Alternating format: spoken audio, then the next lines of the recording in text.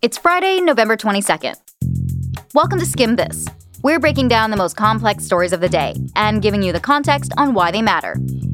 Israel's had a big week. A boost from the Trump administration, new indictments, and possible elections. We'll break it down and explain how the headlines connect. Then, while you were following the impeachment hearings this week, some legislators were thinking about marijuana. Well, about a bill that would legalize it. And finally, our soundtrack for the weekend is ready. Is yours? We're here to make your evening smarter. Let's skim this.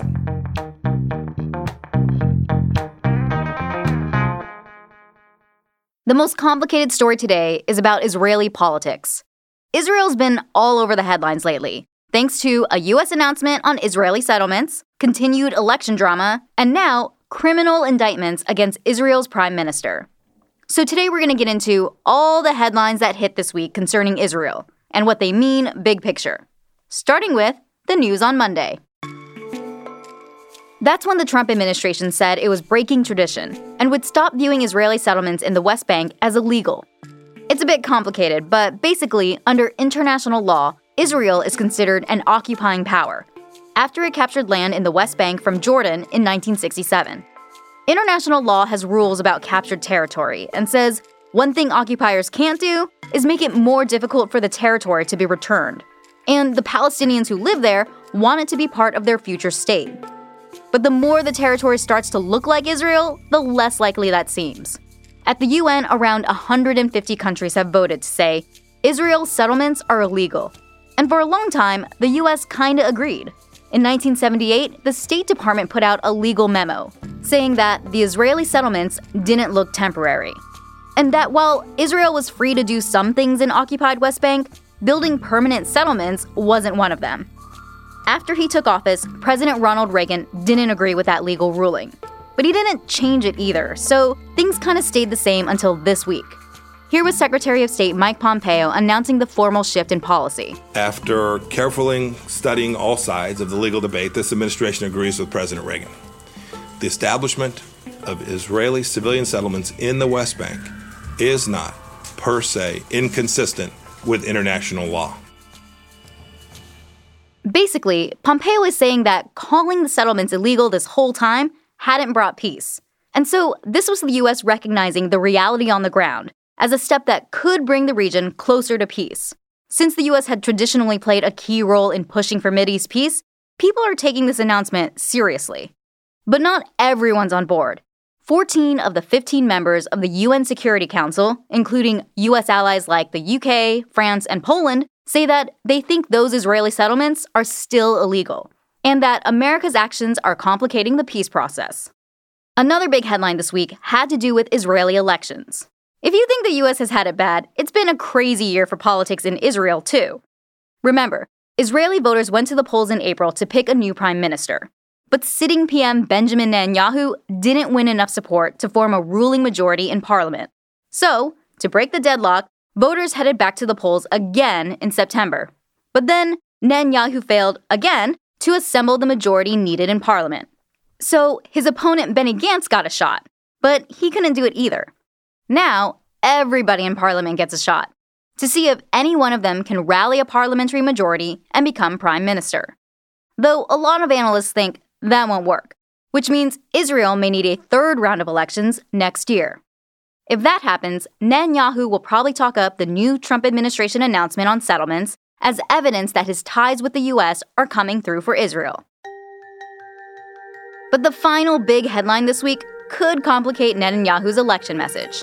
That's because yesterday, Israel's Attorney General announced that he was indicting Netanyahu on criminal charges. These indictments have names, which happen to also be big round numbers. No idea why. But the first charge is called Case 1000. It's about fraud and breach of trust. Prosecutors allege Netanyahu and his wife received around 700,000 shekels, or 200,000 US dollars, in gifts from two wealthy businessmen. You know, high roller gifts like champagne and cigars. And in exchange, Netanyahu allegedly helped the guys out with political, legal, and business favors.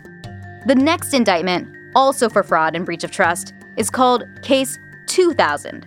It's about Netanyahu allegedly conspiring with a newspaper owner to get positive coverage, and in return, help the paper fight off competitors. Netanyahu wasn't a suspect in case 3000, but case 4000 is the big one. Like the others, it's about fraud and breach of trust, but also bribery. And it involves, wait for it, a quid pro quo. We know, we can't get away from it, even in Israel. Netanyahu is alleged to have made a deal with a different media boss to get positive news coverage in exchange for loosening regulations and putting millions back into the media boss's pocket. Netanyahu and his associates also apparently had a hand in deciding who worked at the paper. Micromanager much? These indictments had been expected for months. Voters knew they might happen every time they went to the polls this year. But now, the indictments have finally dropped, and they're coming at a bad time for Netanyahu, who needs all the support he can get. Netanyahu isn't taking this lying down. In a speech yesterday, he channeled President Trump by calling the charges against him a coup and saying the investigators needed to be investigated. To be clear, there's no law saying Netanyahu's indictments mean he can't be prime minister, unless he gets convicted, and that could take years if it happens at all. For now, his focus is on winning this political battle. But others say even if some Netanyahu supporters are standing by him, these criminal charges could lead up-and-coming members of his own party to challenge him for a leadership role. Reportedly, some members are already saying they'll take him on. So what's the skim? It's been a crazy political week in Israel. It started when the US basically gave Netanyahu a political gift by announcing the US no longer thinks Israeli settlements in the West Bank are illegal. But the big news is that Israel could be heading into a third round of elections. If that happens, you might hear Netanyahu bragging about his close ties to the US, which could help him politically in Israel. What probably won't help him? These new charges of corruption, which, even for a master campaigner, could be difficult to ignore for long.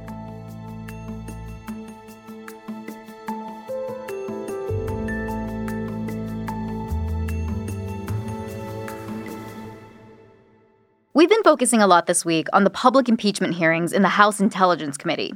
We don't know if they're done yet, but once they're finished with their part of the inquiry, they'll pass the baton to the House Judiciary Committee, which, ahead of impeachment hearings, has been clearing its plate.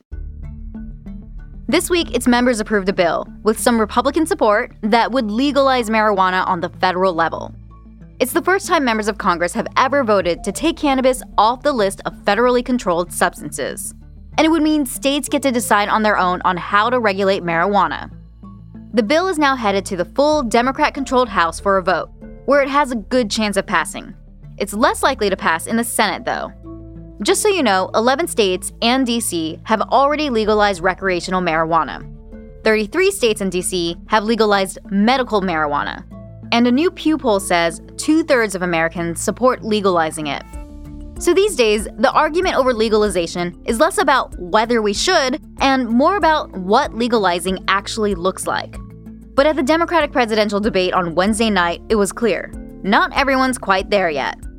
During the debate, which was hosted by MSNBC and The Washington Post, New Jersey Senator Cory Booker called out former VP Joe Biden. This week, I hear him literally say that I don't think we should legalize marijuana. I thought you might have been high when you said it. Booker went on to add some context as to why Biden's comments were confusing. Marijuana in our country is already legal for privileged people. And the war on drugs has been a war on black and brown people.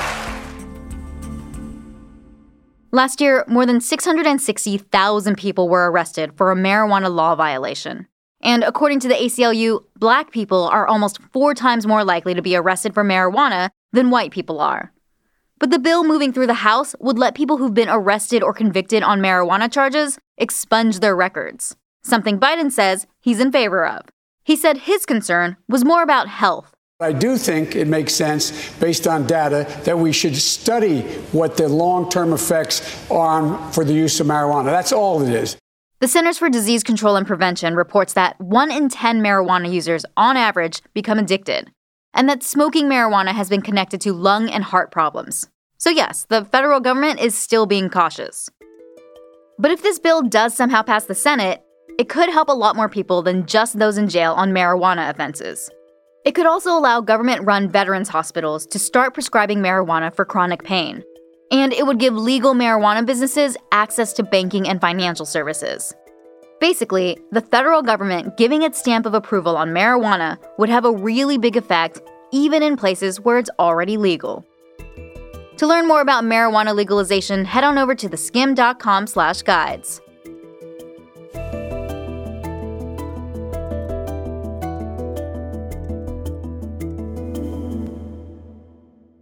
We're approaching the end of the year, which means 'tis the season for the Victoria's Secret fashion show.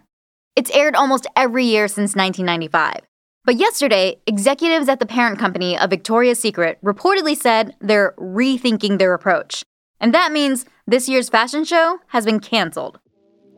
At one point, the Victoria's Secret fashion show was like the Super Bowl, but for supermodels. Back in 2001, over 12 million people watched them strut down the runway. But over the years, ratings have plummeted. Last year, only 3.3 million people tuned in. It was the worst ratings in the show's broadcast history. And when it comes to revenue, it was also announced yesterday that sales are down, and have been down for the past 6 consecutive quarters. So, what went wrong? Well, nowadays, there are a lot of smaller competing online lingerie brands like Lively or Third Love, and shopping malls are kind of passé. But some are also pointing to the Me Too movement and changing attitudes about the store's sexualized branding. The company's also come under fire for not featuring plus-size models in the show, and for comments made by an executive who said the show also shouldn't cast transgender models. He's since apologized and left the company. Despite these recent struggles, Victoria's Secret is still the largest lingerie retailer in the US, even without the gigantic angel wings. Before we go today, we've got a fun fact coming to you from the faraway kingdom of Arendelle. Let it go, let it go. Frozen 2 is out in theaters today. And while lots of people are looking forward to seeing Anna, Elsa, Kristoff, and Sven, the big question is, which song from the soundtrack will be the next Let It Go, which in 2014 won the Grammy for Best Song Written for Visual Media. Well, get ready for the new winter power anthem from the Frozen franchise. It's called Into the Unknown, and is once again performed by Idina Menzel, who is the voice of Queen Elsa. In an interview with USA Today, Menzel said the song is about Elsa, quote, facing a fear but having the confidence in herself. And the song is already picking up traction, with covers out by Panic at the Disco and a bunch of YouTubers. So, still TBD if the song ends up reaching a Let It Go level of fame. But heads up that it may become the next song you just can't let go or get away from. And that's all for Skim This. Thanks so much for listening this week, and don't forget to subscribe and rate and review us online. A lot of news happens over the weekend, so to catch up first thing on Monday, sign up for our morning newsletter, The Daily Skim. It's everything you need to know to start your day right in your inbox. You can sign up at theskimm.com.